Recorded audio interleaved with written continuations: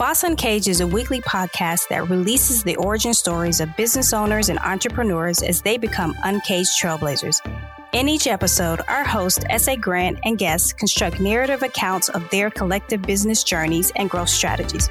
Learn key success habits and how to stay motivated through failure, all while developing a Boss Uncaged mindset. Break out of your cage and welcome our host, S.A. Grant.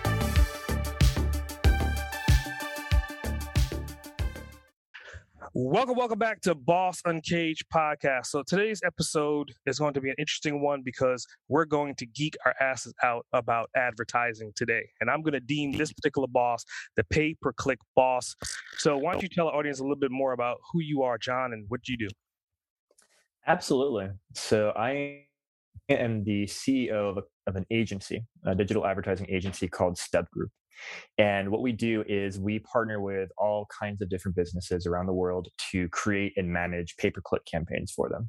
So primarily we're talking about Google ads, Facebook ads, Instagram, Microsoft, all the platforms where you can get in front of people online. And our goal is to effectively and efficiently spend our clients' budgets to get them as much profitable return on ad spend as possible. So, I'm just going to dive into this, and it's kind of like it's a space that I love and I enjoy as well. And anyone that's a marketer kind of understands you kind of have to pay to play at certain times in whatever career space that you're in. So a lot of people, you hear the nuances of, oh, I've done Facebook ads doesn't work. I've done YouTube ads. Oh, I haven't gotten any results. I've done Bing. I've done Google. I've done all these damn things, but it doesn't work. So I'm sure if you heard that, like, how do you combat that the second that you hear that? Yeah, absolutely. Well, what I want to understand is, when you say you tried Google and it didn't work, well, what did you do on Google? Because there are many, many ways to approach Google or any platform and success thereon. And some of those approaches are not going to be successful for you, and some may be. And so I want to dig into that with them, and also dig into their business model and who is their target audience, and figure out, were they even trying the right channel? So one example I like to give is, let's say you're selling something that people aren't really searching for right now. Let's say you're a lifestyle brand. You're trying to build awareness for a new product, for example. Well, Google search probably is going to be a terrible place for you because people don't know to search for what you're selling. So they're not going to find you on there, and that's not your target audience. You should probably be on Facebook or Instagram, somewhere where you can create awareness.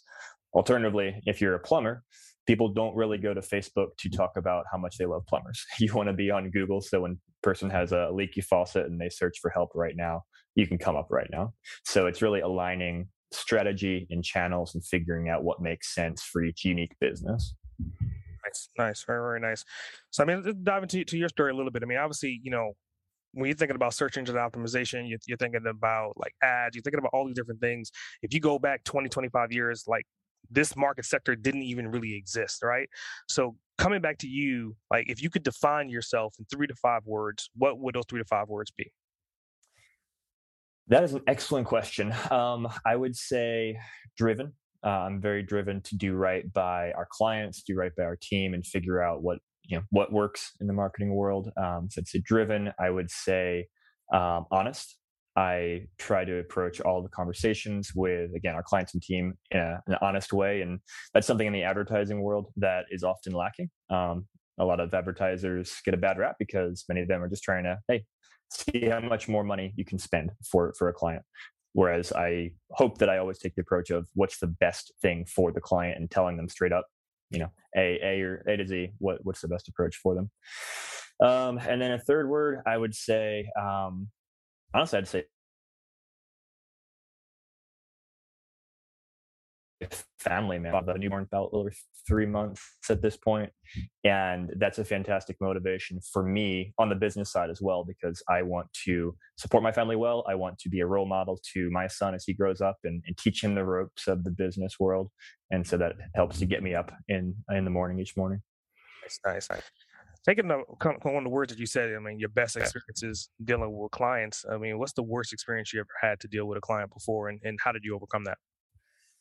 Yeah, I could share many, many stories. I would say some of the most frustrating experiences dealing with clients are when we're doing a great job for them, and we even have the data to prove it, and they just won't accept it. So I can think of one scenario where we were managing the pay click campaign are losing so much money, or year over year performance is down so much. Why are we getting so few orders, etc.? And we dug into their data and we're able to show them, well, actually, on the PPC side, we're doing way better year over year. You're making way more revenue, but something's happened to your organic side of things. And that's where this missing revenue is coming from. And they just wouldn't accept it. They're like, oh, well, we still need to move on from you. Ironically, they're back with us now after about 6 months because they finally realized, oh, yeah, made the wrong decision. But that type of thing is most frustrating, where it's like, hey, we're doing everything we should be. We're making you money. What's the disconnect, and why aren't you, understanding that that's the reality? And a lot of that comes down to communication, and just sometimes there's variables that you can't control. Yeah. I mean, I think anyone that's in the digital space has dealt with that particular issue, right? So, I mean, based on what you said, I mean, obviously you tackled it, you've overcame it, and you got that client back. But in the bigger scope of things, is like your marketing strategy, right? Because again, you have to overcome these hurdles consistently, considering that you are supposed to be helping people with their marketing ads. So a lot of times people probably come to you with the negative aspect of, well, first part we talked about was like people saying that, hey, it didn't work for them. And now you're talking about, hey, you had a client, you had facts to show them the proof behind the scenes, and they still left and they came back. With your own personal marketing, like, how does that work for you? Like, how are you overcoming these massive hurdles with the cold market? Mm-hmm.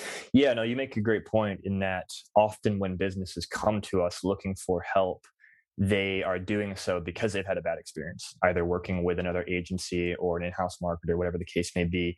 And so they're burned already, and they're coming to us saying, hey, we need your help. But then they also may not have much trust left to trust what we're telling them we need to do on their behalf to make them successful. So a lot of the sales process on our end, as we're working with leads who want to work with us, is trying to set appropriate expectations, saying, hey, advertising is not a magic bullet. It's not going to solve all your problems. If you have a terrible offer or your prices are twice as high as your competitors, we're not going to be able to fix that by advertising. Advertising is fuel for whatever you already have. And if you have something that's bad, well, we'll fuel wasting money. If you have something that's good and that people want, then we can fuel making money for you. So we try to set realistic expectations with clients, both in terms of what they can expect from the marketing that we're handling for them, as well as what their relationship with us is going to look like and how we're going to partner with them and what the team looks like that they would be working with on our end. So I think that's a big part of our marketing is again, looking to set clear expectations. And then obviously we have to follow through on those expectations.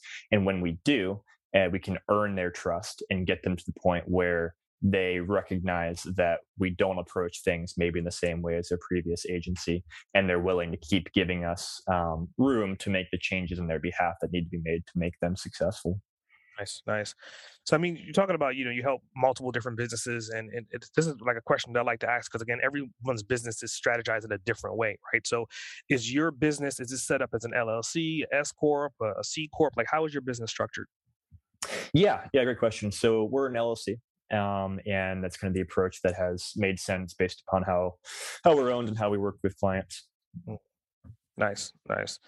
So just earlier on, I was alluding to talking to 25 years ago or 30 years ago when this wasn't even on the radar for anyone to even say, hey, I want to grow up and I want to be an ad specialist, right?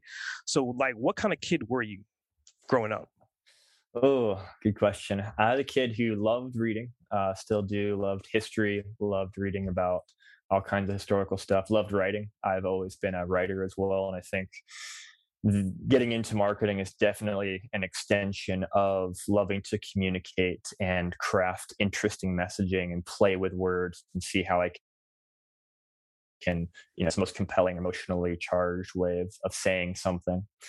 So that was something I've loved to do ever since a kid. And I think I always had a good imagination as a kid as well, which is helpful when it comes to thinking up ad campaigns, self in the shoes of people, both on the consumer side as well as on our client side, understanding how different people react to different messaging or communication, and how we can tailor our messaging to that. Nice. So, I mean, that's a good segue to kind of dive into. And I think, if ad platforms are out there, I would probably think Facebook is probably one of the better ones just for their targeting, right? So I just want to kind of talk about that a little bit, right? You're talking about, you have an opportunity to create target marketing aspects of an ad to target someone's behavior, right? Versus targeting a particular keyword. So let's just dive into these both platforms. We have Google on one hand is more so keyword driven. You have Facebook on the other hand is more behavioral. Do you then recommend like a dabble between a 50-50, or do you more strategize based upon one platform versus another, then add on later on? Yeah, it's a great question.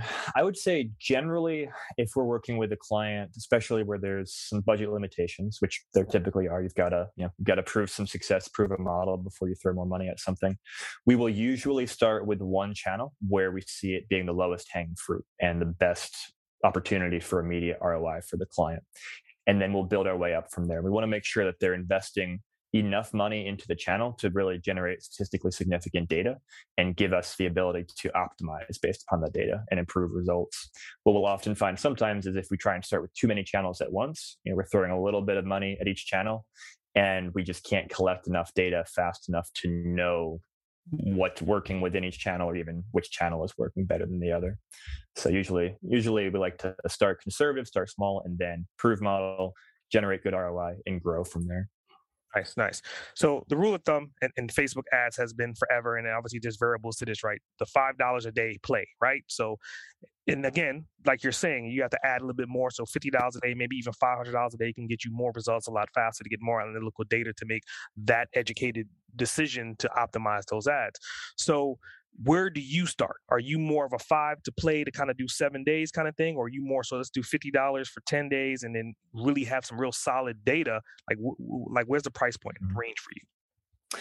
Yeah, it's definitely going to depend on a couple different variables. One would be the size of the audience that we're targeting, and another would be the price point of what it is that we're selling and kind of the sales cycle too on that product or service. So on the size side of things, let's say if we're targeting a relatively small remarketing list, well, we can probably throw $5 a day at that and easily, hit the people we need to hit because it's a limited audience. If we're going after more of a proactive, targeting based upon interests or demographics, things like that, then generally we're going to start higher than $5 per day. Exactly what it's going to be will definitely depend upon, again, what that price point or service is the client is selling. If they're selling a widget that's an impulse buy and costs $10, well, you can pretty quickly see whether or not your ads are performing there. If it's something where, hey, we're trying to, build awareness, and maybe 7 or 8 times after someone sees the ad, they'll download a white paper and then get onto an email list and that kind of thing. Well, that's going to be a very different budget that we would put in place there because we have to plan for that longer term, more interactions and try and figure out what is our conversion rate going to look like over, weeks or even months potentially of advertising. Nice. So you're talking about like target audience sizes. I mean, again, I've been in this space for a period of time, so I definitely understand that, and I love to have this type of conversation with someone that's on that level, right? So let's say if I'm dealing with someone, and I'll say the rule of thumb is usually to get a ballpark of about 1 million people in that target audience. At least that way, you have some room to play, you have some longevity, you can kind of put some money into it, but then as you decide to scale, then you have room to scale so you won't run out of that particular audience. Is that a true statement for what you do, or what is your general recommendation for the starting size of an audience? I would say that's a good recommendation when you have a relatively broad audience. If you're selling something that can be of interest and useful to a bunch of different people, I'd say there are some situations, for example, maybe in the business-to-business space, where you just have a much more limited audience because there's only so many businesses or so many CEOs or whatever who are actually in your target audience just in the world or in the US to begin with. And in that type of scenario, I would say it would make a lot of sense to start with a smaller audience, really layering your targeting and going after the people who are truly your audience that you want to hit. So I think it depends. I say it depends a lot when I'm interviewed, and it's always frustrating to hear, but that's just kind of the reality is, the marketing space. Got it. Yeah, I think what you're saying is definitely true. Obviously, if you have an audience of 10,000 people and that's your audience, but you're selling a product that's $100,000, then your conversion points are pretty much through the roof. Versus if you're selling a gadget for $10, the larger audience with the conversions will be a lot more fruitful down the road. So I definitely concur with that. So exactly. Going into so obviously you're in your space, you're head down, we're geeking out about the technology, we're geeking out about this information. But someone may be hearing this podcast and they may deem, okay, this guy's an overnight success, he knows his stuff. But in reality, how long have you been on this journey to get to where you are currently? Yeah, I've been in the marketing space for over a decade, with Stub Group for close to a decade, and yeah, like you said, there really aren't overnight successes. It's been a matter of bootstrapping, of trial and error, of figuring out how do we get our own clients, how do we make them successful, how do we scale, how do we find the right team members to bring on board to our team that are going to be a good fit to help our clients. HR, marketing, sales, all the fun stuff that goes into running a successful business is usually trial and error. And so that's been my journey the last decade. Nice, nice. So I mean, with that decade, that 10-year span, right? If you could time travel back to any particular point in time, right? And let's say you have 24 hours. You could spend 24 hours in the past and you could change something. When would you go back to and what would you change? Oof. This may seem like a cop out, but I'm of the opinion that you don't go back and change things, because everything that you learn, even those mistakes that you made back in the day, those are crucial in getting you to where you are today and successes you can achieve in the future.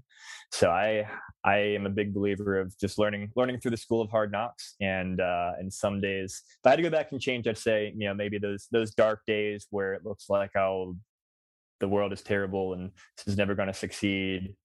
Maybe a pat on the back then to say, no, just keep your head down, keep plugging away, things will get better. That would maybe be what I would do at that time. Nice, nice. I mean, just hearing your answer, it kind of makes me think of like the multiverse, right? If time travel was possible and you went back and changed time, then you have two forks in the road. Like, what would the outcome? Where would you be differently from where you are right now? You may be exactly the same, or there may be some factors to you that would be uniquely different versus where you are right now. Um, Exactly. so let me dive into like your entrepreneurial background a little bit, right? So obviously you're in the tech space, you understand technology, you've been in the game for about 10 years. But usually when I ask this question, it usually stems from some kind of ancestor or some kind of parent before you. So do you come from an entrepreneurial upbringing or entrepreneurial background? Anybody in your family has that entrepreneurial insight? Yeah, no, you're absolutely right. My father, he was an attorney, but he had his own practice for, I think, 25 to 30 years that he ran himself. Before that, his father, my grandfather, ran a grocery store in the small town that I grew up in. So it's definitely something I grew up seeing. Okay, here's how you run a business, and you got to deal with the ups and downs of variable income and all the fun stuff that comes with that. And I think that definitely helped to prepare me for stepping into that type of role in my own career. Nice, nice. So I guess, without saying it, you would say that that's a factor to your current success. If that was not there, would you had, I mean, obviously you would have figured it out, but would you have figured it out as quickly as you have now? Probably not, and probably would have, yeah, taken longer to figure out can you do this? What does life look like? But by being able to see what my dad did, my grandfather did, having that understanding of, hey, it's possible. Here's what life looks like. Here's what work life balance looks like. I think was very helpful to me. Nice, nice. So I think you alluded to my next question about work-life balance. It's kind of like in today's world, right? Obviously, there's a lot of technology and a lot of timers that can go off to kind of help you juggle this. But how do you currently juggle like your home life with your work life? Yeah, it's a great question. Well, it's a very important priority to me to spend time with my family. I've got this new 3 month old and absolutely love spending time with him and figuring out what it means to be a dad and spending time with my wife. And that's very important to me. So I definitely prioritize block time for that. And at the same time, one of the beauties, the danger certainly, as well as the beauty of the digital life and world that we live in, of course, is that you can work anytime, pretty much from anywhere. And so I look to leverage that as much as possible. A good example is I'm traveling right now, actually. So typically I live in Fort Worth, Texas. I am traveling the Pacific Northwest, working remotely, spending some time with my family's wife here. And we're able to do that type of thing and travel and get around without having to take tons of time off of work because of the beauty of working remotely. So I would say, lean into those realities and always carve out time for people who are important in your life. Very nice, very nice. So I mean, part of your like you got a pretty strict schedule. I mean, what does your morning routines, your morning habits look like? Yeah, usually I get up in the morning, do some kind of exercise. Usually it's just kind of a a couple walks around the block. Usually I listen to some kind of podcast, get my mental juices flowing, and then just jump right into work. and start catching up on conversations with my team on Slack, and knocking out emails and figuring out what are my priorities for the day. And typically work pretty much through to the end of the day. Sometimes I'll grab a lunch break, sometimes not. But just plug until early evening, and then as much as possible try and sign out for the rest of the night. Nice. So earlier on in this conversation, you had mentioned you dropped some information about you're an avid reader. So this next question kind of falls into that spectrum of space, and it's a question that I love to ask, and it's kind of why we created a Boston Cage Book Club, because of this question. So it's a 3-part question. First part is, what books do you recall reading that helped you on your journey to get you to where you are? Second part to this question is, what books are you actively reading right now? And the third part to this question is, have you had an opportunity to author any books as of yet? Yeah. So let's see, what got me here. One book that was helpful to me, kind of thinking through structuring days and efficiency and so forth, was Tim Ferriss's 4-Hour Workweek. It's definitely a popular pick, I know, but something that I read back in the day and got me into following his podcast as well, which I still enjoy listening to this day. So I remember that being an important one. Another one is the Harvard Business Review. They'll put out a series of short books, as well as articles that are very tactical to specific marketing or just business related challenges. And I read a number of those back in the day about leadership, about management, about marketing, business models, and I found those to be very helpful. So those are the ones that come to mind for past reading. Presently, I don't have as much time to read as I would like, between juggling the company and the newborn, but reading some current events books, getting a sense for what's going on in our world, politically and socially. And I'm a big fan of fiction, and so I was looking for some kind of good novel that I can chill out with. I think one of my most recent readings there was the Red Rising series by Pierce Brown, which is a cool sci-fi futuristic series that I enjoy. And in terms of the writing space, I have not yet authored any books related to, say, marketing or business, that side of things, but I do enjoy writing those types of pieces and articles. And so typically I'll put those types of things on our blog, and sometimes I'll have an opportunity to interview someone and then put together an analysis for that conversation. But kind of one of the realities of the marketing world, how quickly it moves, especially with pay-per-click and working with Google and Facebook, is that often by the time you get a book out, what you put in that book is not going to be fully up to date and accurate. So I'm a big believer in blog posts and articles that are more current and up to date for keeping up to speed with our industry. I think that's an interesting philosophy. I mean, to your point, technology, it's, you drop something today and it was already obsolete. But I think it gives you an opportunity to then do multiple versions of that book, right? To kind of keep growing that same community on the following of that one premium book that you've written, but then you release another version, another version, and your audience grows because you're constantly feeding them all the time. So I definitely would recommend, if you haven't, I would love to see you write a book. I would like to see some book coming from you, because again, there's people that play in YouTube, there's people that play in Instagram ads and play in Facebook ads, but you're in the spectrum that you're playing with multiple different things at a high level. What does that look like? And telling that story from that point of view would definitely be fruitful to other marketers as well. Yeah, I appreciate that recommendation. Yep. Cool. So, I mean, talking about, you got a kid that's less than a year old, right? And one of your books, you was talking about fiction, you was talking about, futuristic stuff. So like, this next question is about the future. So ideally, your son is, just say when he turns 21, let's say 20 years from now, where do you see like your business in relation to your son? What do you have in the foreseeing future? That's a great question. The short answer is I don't know. The long answer is I love the concept of being able to include my son in the business that I work in. I started working different odd jobs and things from a young age, and found that to be very helpful in kind of expediting even my entry into the workforce and figuring out what does it mean to be responsible and have a job and work with people and have a common goal.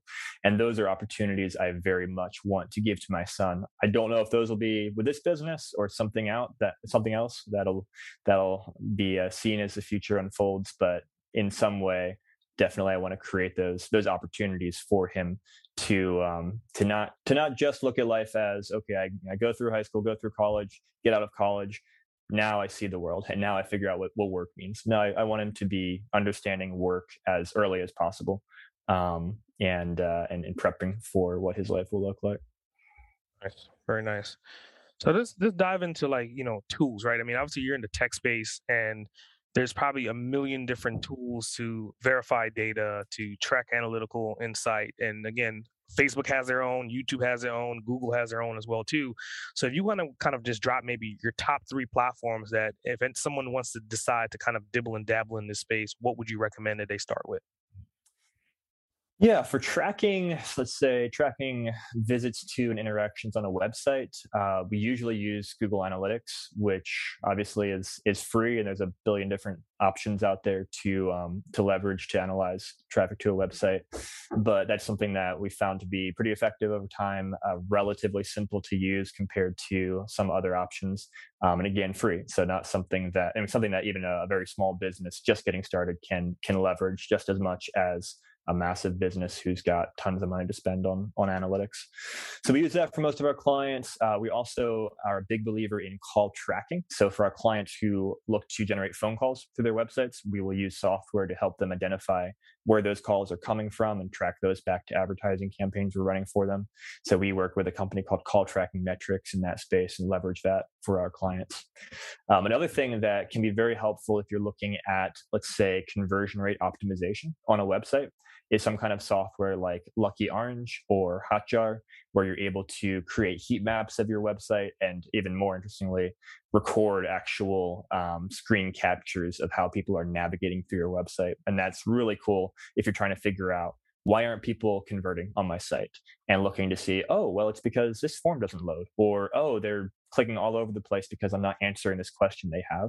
And so that can help really tighten up I'll say a website flow and increase that conversion rate.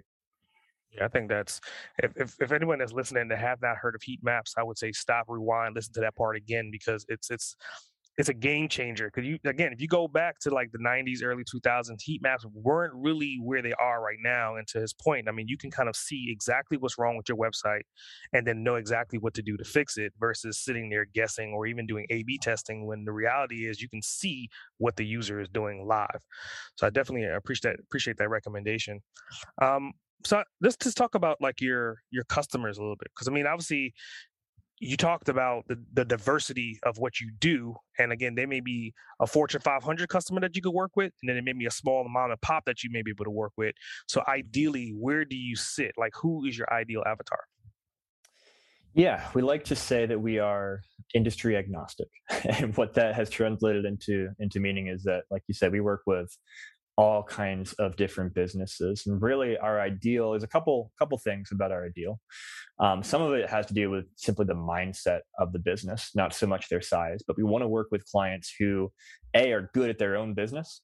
Because if they're bad at their business, then we're going to have a hard time being successful for them. So we're looking for savvy clients who are treating their own customers well, and who are understanding and running their own business well, and who then understand how important advertising is as an aspect of their business, and needing to always be bringing in sales in order to be growing the business, not stagnating and then dying. So that mindset is one thing that we're looking for, and then also to looking at the actual product or service that they're selling and making sure that that is something that we see, that we believe we can be successful for, that there is a market for, that we are able to effectively reach customers in a cost-effective way too.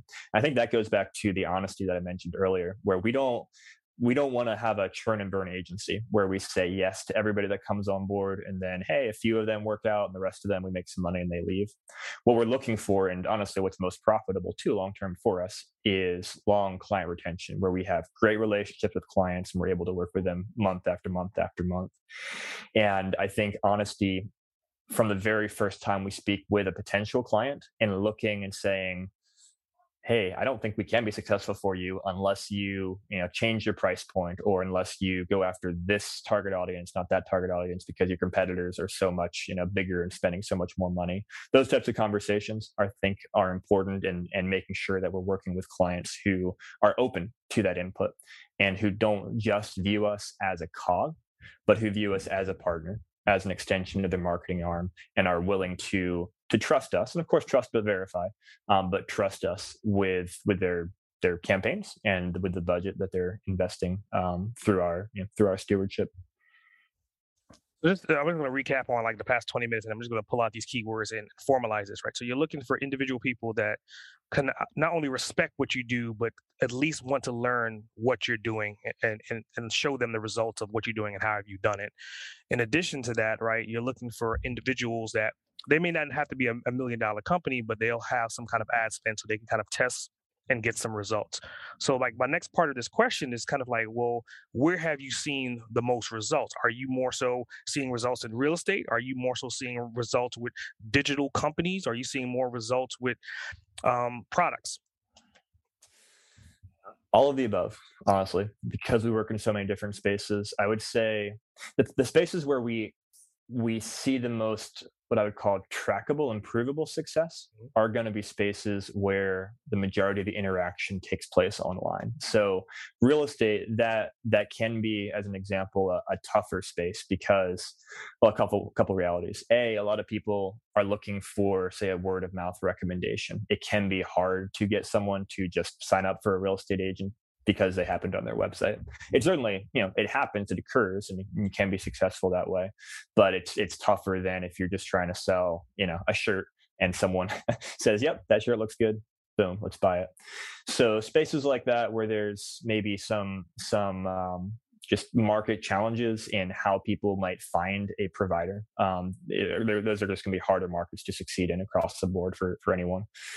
And then also markets where a lot of the interaction takes place offline, and so it's harder to track back the success of campaigns. Let's say campaigns for retail stores, great example. If you're trying to drive people into a store, awesome, and you can have successful campaigns, but it's hard to really say to the client, "Hey, we know that these orders that came from a person who walked through your doors came because this person saw an ad after searching this keyword." There's a lot of gaps there that can be challenging to fix or to fill.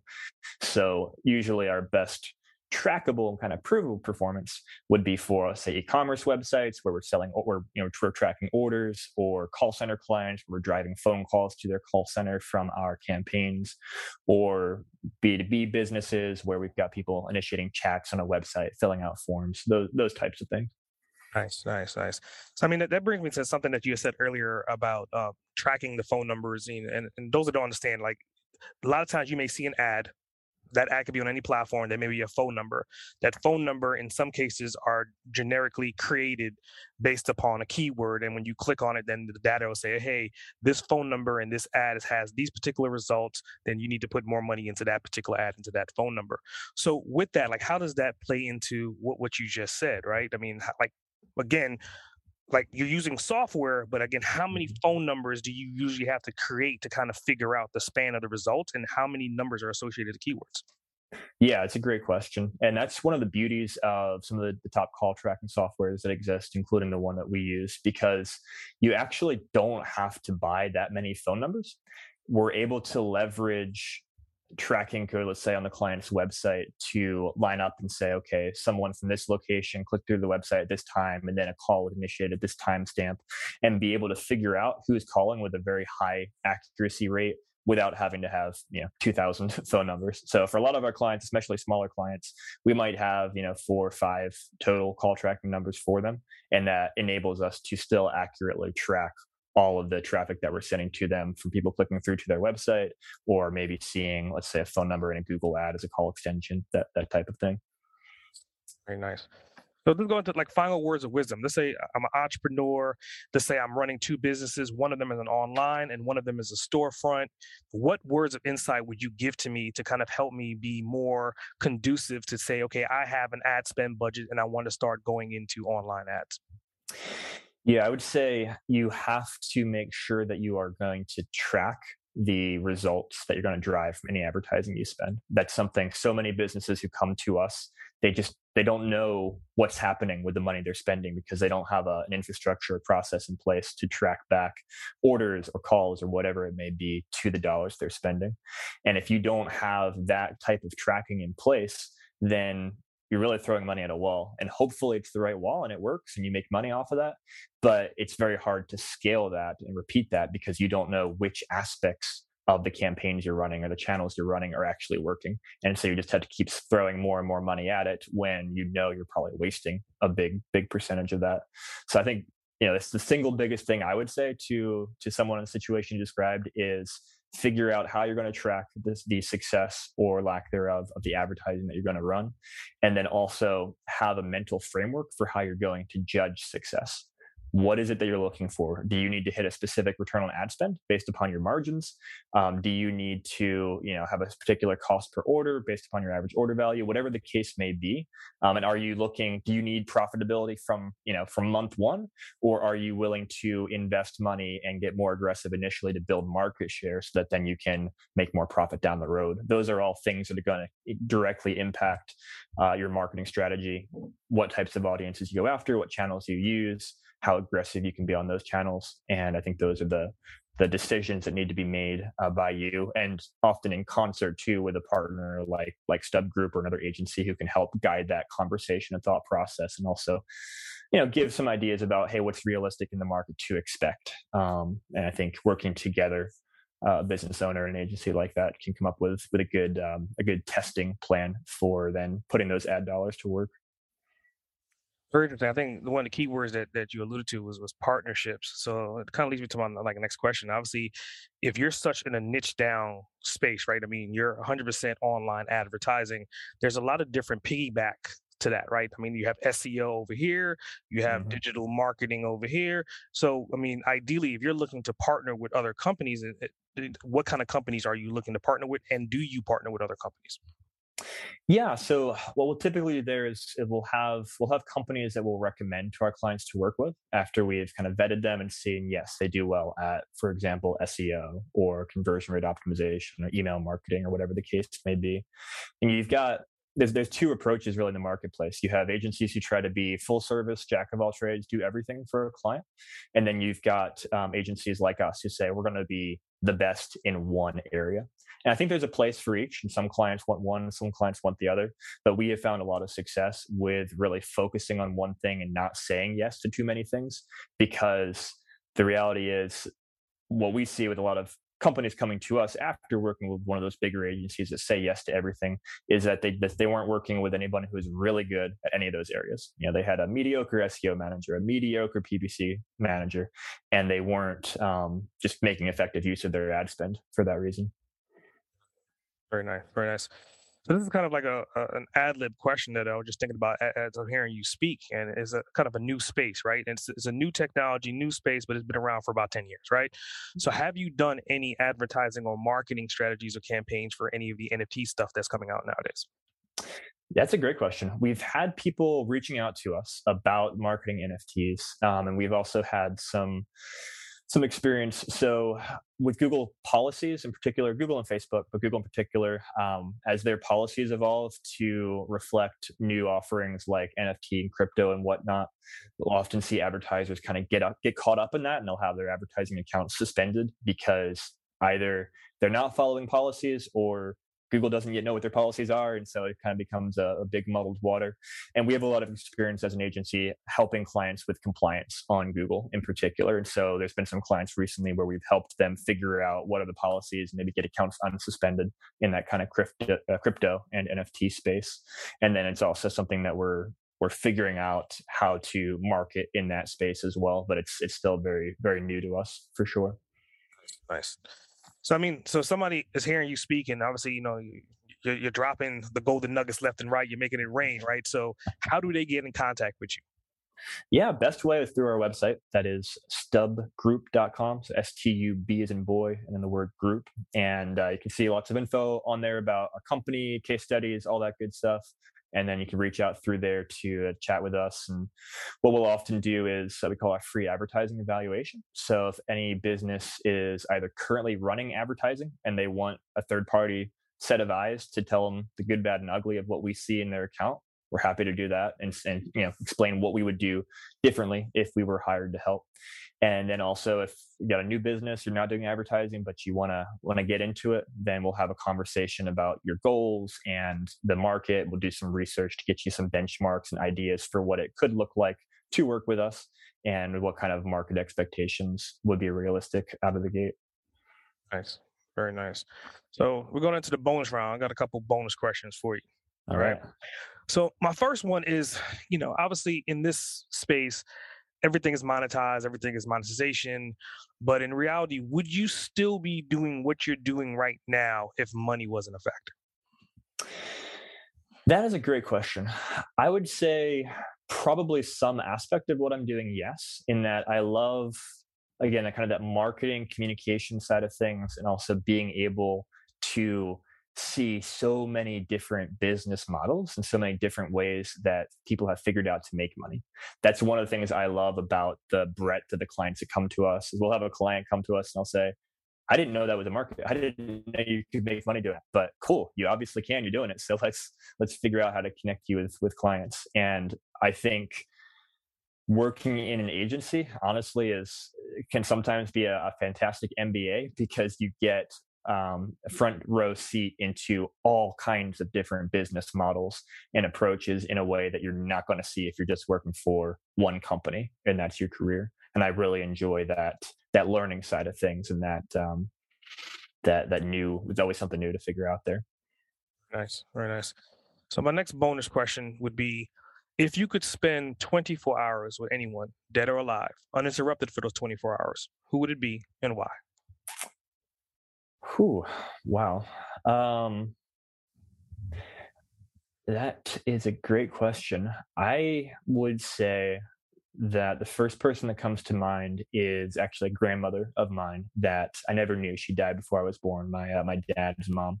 But he, always spoke highly of her and how much he regretted her not being able to get to meet some of his kids who were born after she passed away. So I would love to meet her and see what she was like, and ask her questions about my family, and maybe even get to understand my dad and the rest of my family even better. Yeah, I think that's a superb answer. I mean, that's to kind of give you a little ad-lib to who I am. And that's kind of one of the reasons why I created the Boston Cage podcast, because I look at this content not only as content to help other individuals, but, I could see this content being relative because it's evergreen, maybe 100 years from now. And to your point, like your grandmother, if she had this content, then you would be able to at least see who she was, at least see her mannerisms, see her accent, see what she's talking about, like what was her skill sets, and then take that and grow from that. So, I mean, in today's world, I think we have an opportunity to leave behind what our ancestors couldn't leave behind, which is a hell of a thing for us to be able to do in today's world. Absolutely. I could not agree with you more. Yep. So going into closing, man, I like to, give the microphone and make you the guest, make myself the guest and make you the host of the Boston Cage podcast. So the microphone is yours. So it's your turn to interview me. Do you have any questions you'd like to ask me? Totally. Well, you've probably been asked this before, but I'm always curious to know what gets people into starting a podcast. And what would you say, was there a particular moment or thing that you said, yes, I'm going to start a podcast now? Or was it more of a, say, gradual, slow build that finally got you to this point? Nah, I mean, literally, when I had my stroke in 2018, I woke up in a hospital and I was like, holy shit, I survived. And then it was like, okay, how do I then move forward? So I tell this story fairly often, but it was kind of like when I look back at it, it was an opportunity for me to step in front of the limelight, but also give way more back. Because my other brand that I still have access to, it wasn't a brand that was deemed forgiving. It was more so a service brand, versus Boston Cage is a brand that allows me to kind of give and give and give and give. So once I had the opportunity to rebrand, and I was like, what's the best medium I could rebrand? I could become maybe a YouTuber. But again, I was so used to being behind the curtain, I didn't want to step in front of the camera. So it was kind of like one of my caveats of, okay, well, at least I could use my voice. But obviously, once you start doing it, you get really accustomed, you grow into that space. So now, like with video and everything, I was like, shit, I should have started in video with 2020's hindsight. But that's why I started the podcast. It was kind of a way for me to market who I was, leave behind a legacy, and then also rebrand myself into the education space. I love it. Yeah, and I love that concept too, like you said, of leaving a legacy and creating evergreen content that can be valuable to people even down the road, even when Google or Facebook are names in the history book. But marketing and communication with people and honesty and integrity, those are things that are never going to go away. Yep. Well, I definitely appreciate it. I mean, I think, we were moving fast, furious, and I think it's just because of who we are with technology, and we just understand what we're talking about. I mean, I love all the information that you drop. And then again, a recommendation, if anyone is looking for ads, I would definitely say, check John out. I mean, contact him, check out his website, check out his data, check out his information, and take up on his offer about his, what would you say, was a free? Free advertising evaluation. Absolutely. Yep, definitely. So again, man, I appreciate you being on here, and it's another great episode of Boss Uncaged. S.A. Grant, over and out. Thanks for tuning in to another episode of Boss Uncaged. I hope you got some helpful insight and clarity to the diverse approach on your journey to becoming an uncaged trailblazer. Don't forget to subscribe, rate, review, and share the podcast. If this podcast has helped you or you have any additional questions, reach out and let me know. Email me at ask@sagrant.com or drop me your thoughts via a call or text at 762-233-BOSS. That's 762-233-2677. I would love to hear from you. Remember, to become a boss uncaged, you have to release your inner beast. S.A. Grant, signing off. Listeners of Boss Uncaged are invited to download a free copy of our host, S.A. Grant's insightful ebook, Become an Uncaged Trailblazer. Learn how to release your primal success in 15 minutes a day. Download now at www.bossuncaged.com/freebook.